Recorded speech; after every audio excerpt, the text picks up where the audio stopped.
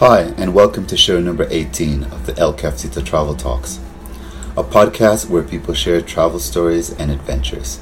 My name is Tony Lloyd, and I'm your host.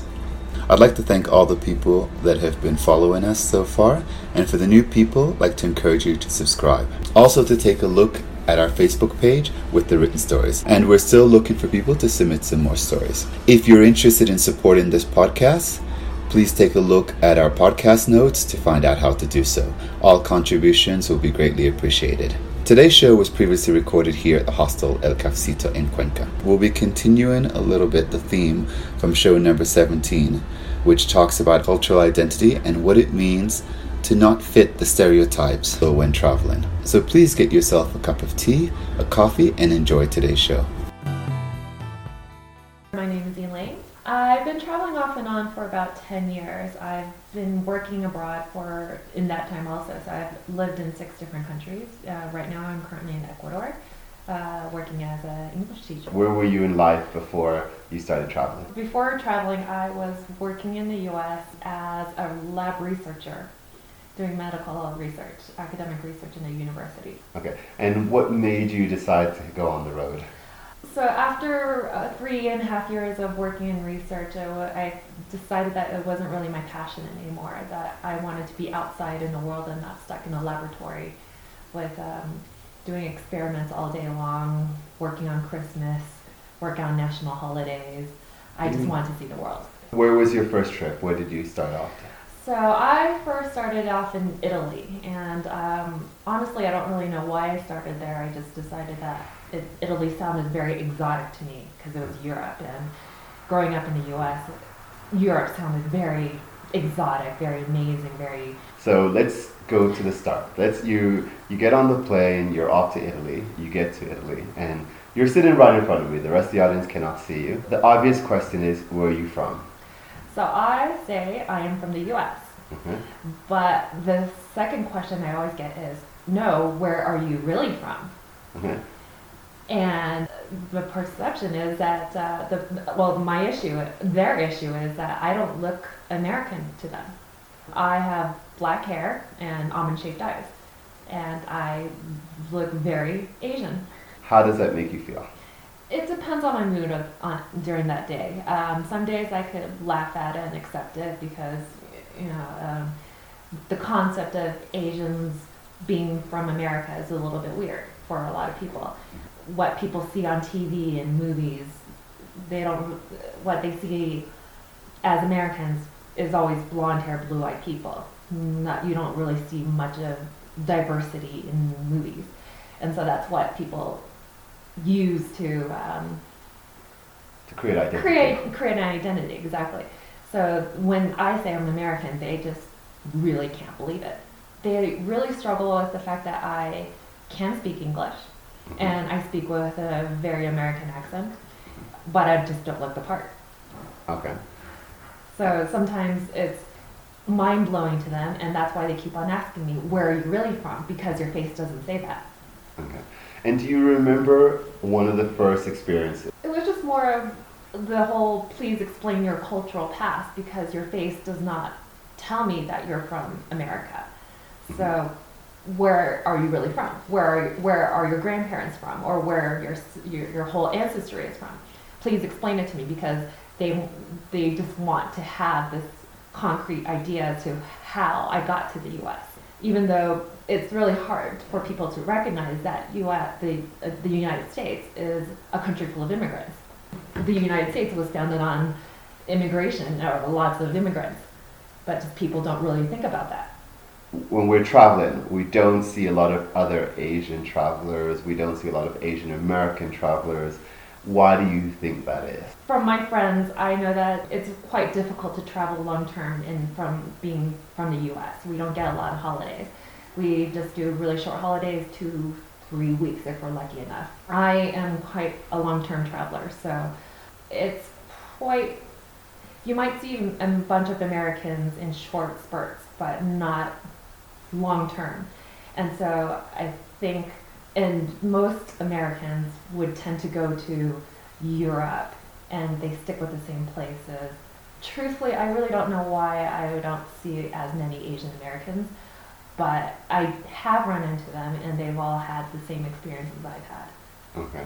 So in talking to people, so it could be maybe somebody's Asian, maybe it could be somebody who's Black American. When they're traveling, is there anything that you would like to say to those people? First of all, to encourage them to travel, so that we do see more people out on the road, so that people can have more experiences and say, oh yeah, I remember we saw another girl here before, another guy that maybe looked like you, and they were American too. Because I honestly think that's part of it. I think that if they don't have enough contacts to see people with your identity, they don't have the references to go from. Right. And you think maybe we could suggest to some of those I mean, I read some statistics. statistics before that only 35% of the American population owns a passport. As you said, such a small percentage of Americans hold passports, such a small percentage of Americans are traveling. And then within that group, we have a smaller percentage of people that are not the typical Americans that you see on television and so forth. So do you have any suggestion of how we could talk to those people and encourage them to come out and tell them that it's okay to come out also? I think it's just they need to have that mindset to want to explore and meet other people. And I think that's a hard part for a lot of Americans, is that they do struggle with the whole meeting other people. Do you think, this is just a thought that's Yeah. come into my head right now, do you think there's a lot of pressure from family? Because in a lot of those situations, the families have the mother and the fathers have come over to the U.S. And so there's this struggle of, okay, we've come to the U.S., we've gotten here, some people who have had really difficulties getting there, and then they say, okay, well, we want you to now stay here and make the best of this life. And if you start saying, I'm going off to Italy or to South America, they're like, what? Yeah, for sure. I mean, my parents moved to the U.S. because they wanted a better life for their future and for their children. And I've chosen to go back to either China or Asia or developing countries. And they're very perplexed by my decision. And even a lot of people are really confused as to why I, even though I hold an American passport, choose to live abroad. I enjoy the challenges of living abroad. I go to a country where a lot of times I don't even know the language. The only things I know how to say is hello, goodbye, and where's the bathroom. Mm-hmm. And it's difficult. It's very difficult. I used to live in Japan, and in the countryside, and I heard of one American who got to the train station in the countryside, got off the train, stood on a platform, looked around and said, no, I can't do it, jumped on a train and left, and went back to the state. Okay. So it's taking them out of their comfort zone, and I think that's a hard part for a lot of people, especially in the U.S. Here we are in Ecuador, and of course, as you said, when people see you, they're saying, okay, so no, you're really from the U.S., you're not from the U.S. Have you had any experiences of where maybe a fellow American, you might see them in a crowd or something, and you approach them, and they're looking at you like, okay, so who are you? A couple times, yeah. Like in Asia, I was working in Asia for a bit, and I ran into an American. I told them I'm from California, and they were just shocked, just absolutely shocked. And then they said they're from the Midwest, where they don't really see a lot of Asian Americans in middle of America. And it took them a little bit of time to say, okay, you're from the U.S. and I accept it, but eventually they did. Yeah, so when I was living in Asia, I struggled getting interviews for jobs. As an English teacher, a lot of schools told me that I don't look the part of a teacher, of an English teacher, because I have an Asian face. And therefore, I'm not marketable. So I really struggled with finding work in Asia just because of my face. And people's perceptions of it. It's slowly breaking down, and I was lucky enough to find a school that was willing to defend me when it came to those issues. But it was a struggle. So if you were to speak to someone who is of Asian descent from the U.S. that would want to go to Asia to teach English right now, or a lot of times people say, okay, well, because a part of that is saying, okay, I would like to go back there because I do feel some sort of connection and I want to understand it. Yeah. If I'm saying it wrong, please No, let no, me no, know. no. I ran into a lot of people like that. A lot of Asian Americans, Asian Canadians, who wanted to go back to the homeland and experience life as it was with their parents, grandparents, and whatnot. And it was a real struggle for them because so what I would say is be prepared to be discriminated, even though you're in Asia, because their perceptions of native speakers is very different. And it will be a struggle, but there are people, it's slowly changing, and the perceptions of people are changing too. People will eventually ease up and say, okay, you're American of Asian descent, and you can speak English, and you can be a good teacher. Okay. And do you find that it was sort of like, do you find envy in some of the things that they, like for example, if you're an Asian American in Asia and you're talking to Asians that wanted to learn English or wanted to? Not really that, it's just more their confusion as to why I wanted to go back to Asia. Because their goal is always to go to the US, Canada, Europe to study and live there because they think it's a better life versus in Asia. And I chose the opposite. I wanted to go from the US to Asia to experience life in Asia. So it's more confusion than jealousy, I'd say. Okay. And so after that time there, why did you decide to come to South America? I actually lived in Brazil about 8 years ago now, and I really enjoyed it. I really loved my time in Brazil. I wanted to find a different part of South America I haven't been to yet, and I knew a couple of Ecuadorians who were living in the States, and they just said, well, you should try it. Why not? How have you found your experience in Ecuador now? So I was living in a smallish city called Riobamba, middle of the country, high out there. I found the altitude was quite difficult. The thing is, in the time that I lived there, I never really experienced anybody pointing out to me that I was different. I only had one instance.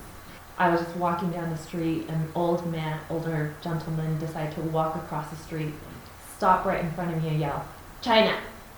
Okay. I just shrugged my shoulders, walked around him and left. And that was the only real time I had some issues. Other than that, even my students were quite okay with me being Asian. The first day, of course, they were like, "Where are you from?" And they would ask me, "Are you from China? Are you from Japan? Are you from Korea?" And I just kept saying no, no, no. But after the first day, they were fine with it. But it was just the first day of breaking that barrier of, but you don't look the part. Yeah, you don't look that. Yeah, but after that, they were fine with it. Okay.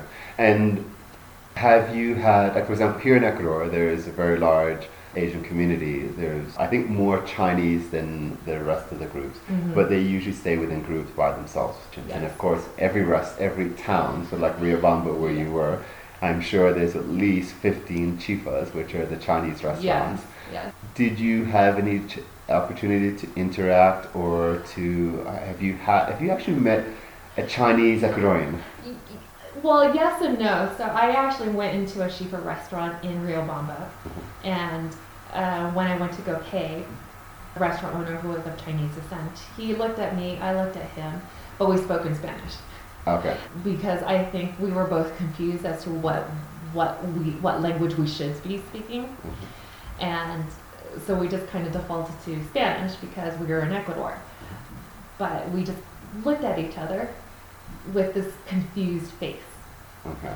And he could hear that I was speaking English to my colleagues, and I could hear that he was speaking Mandarin to his family who was in the kitchen. But we just decided to speak in Spanish, and that was my only interaction. I wanted to ask him more questions, but I just felt maybe it was inappropriate, or I didn't know how to approach it.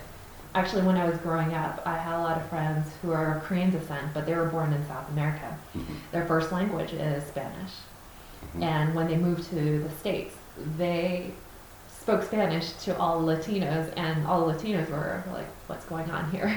Who are you? Yeah, who are you? Why do you speak Spanish so well? So, yeah, there's this just weird dichotomy of like, how do I identify ourselves, and our first perceptions of people. When I look at somebody, of course I'm going to form an opinion. That's just human nature. But I know that a lot of times when people look at me, they're completely wrong, and I do the same thing. Mm-hmm. And as I travel, especially in South America, because there is an Asian population here. Yeah. Yeah, and I just started to find it really interesting and fascinating, and I just want to explore it more. We're getting towards the end of our show for today. Let's go back again to if there's any recommendations you have or things that you'd like to point out to people about traveling, regardless of being Asian American or any other, or maybe since our topic of today was identity, if anyone who might not fit that regular mold while they're traveling. I think for me, traveling is I do it because I want to meet different people, mm-hmm. and I want to know how they live, what their daily life is like, and that's why I travel. And it's human nature that we always form a perception of somebody, regardless of if we talk to them or not. We just look at them and we assume something, because that's just what we do. But I encourage people to talk to people, talk to them. If you can, and speak in their language. Hand motions, body gestures, it works. It's international. Mm-hmm. The smile works a lot. Exactly. A smile works a lot. Thumbs up. Anything to get a reaction. Okay. To break down that barrier, so that you know somebody, you know more about that person, except not just the look of that person. Mm-hmm. By being able to talk to that person or having the experience with that person that looks different from you, it helps to also understand, so many other things. Because it's usually when you don't know is when your mind starts creating things. Exactly. So once you start knowing things, then you become a bit more aware, and you build that relationship. Thank you for coming in. Thank you for talking to me today. Thank you for having me. It went all over the place, but initially it's kind of perceptions of people and understanding that everybody's different in the world. And on that note, thank you. Have a good day. Thanks for listening in. Hope you enjoyed today's show. Elaine's information could be found in our podcast notes. We also have a written version of her story on our Facebook page. For the people who have not yet subscribed, I encourage you to do so you get all our updates as soon as they come in. If you also have a travel story that you would like to submit to us, either for our Facebook page or for a future show, send us a mail at elcafecitotraveltalks@gmail.com. Any comments or observations that you might have, please send a mail to elcafecitotraveltalks@gmail.com. Today's show was my first attempt at editing, so if you have any comments or observation, please also let me know. If you would like to support this podcast, please take a look at the travel notes to find out how to do so. All donations will be really appreciated. As always, I look forward to meeting you at some point here in the El Cafecito in Cuenca, Ecuador. All the best. Please stay safe.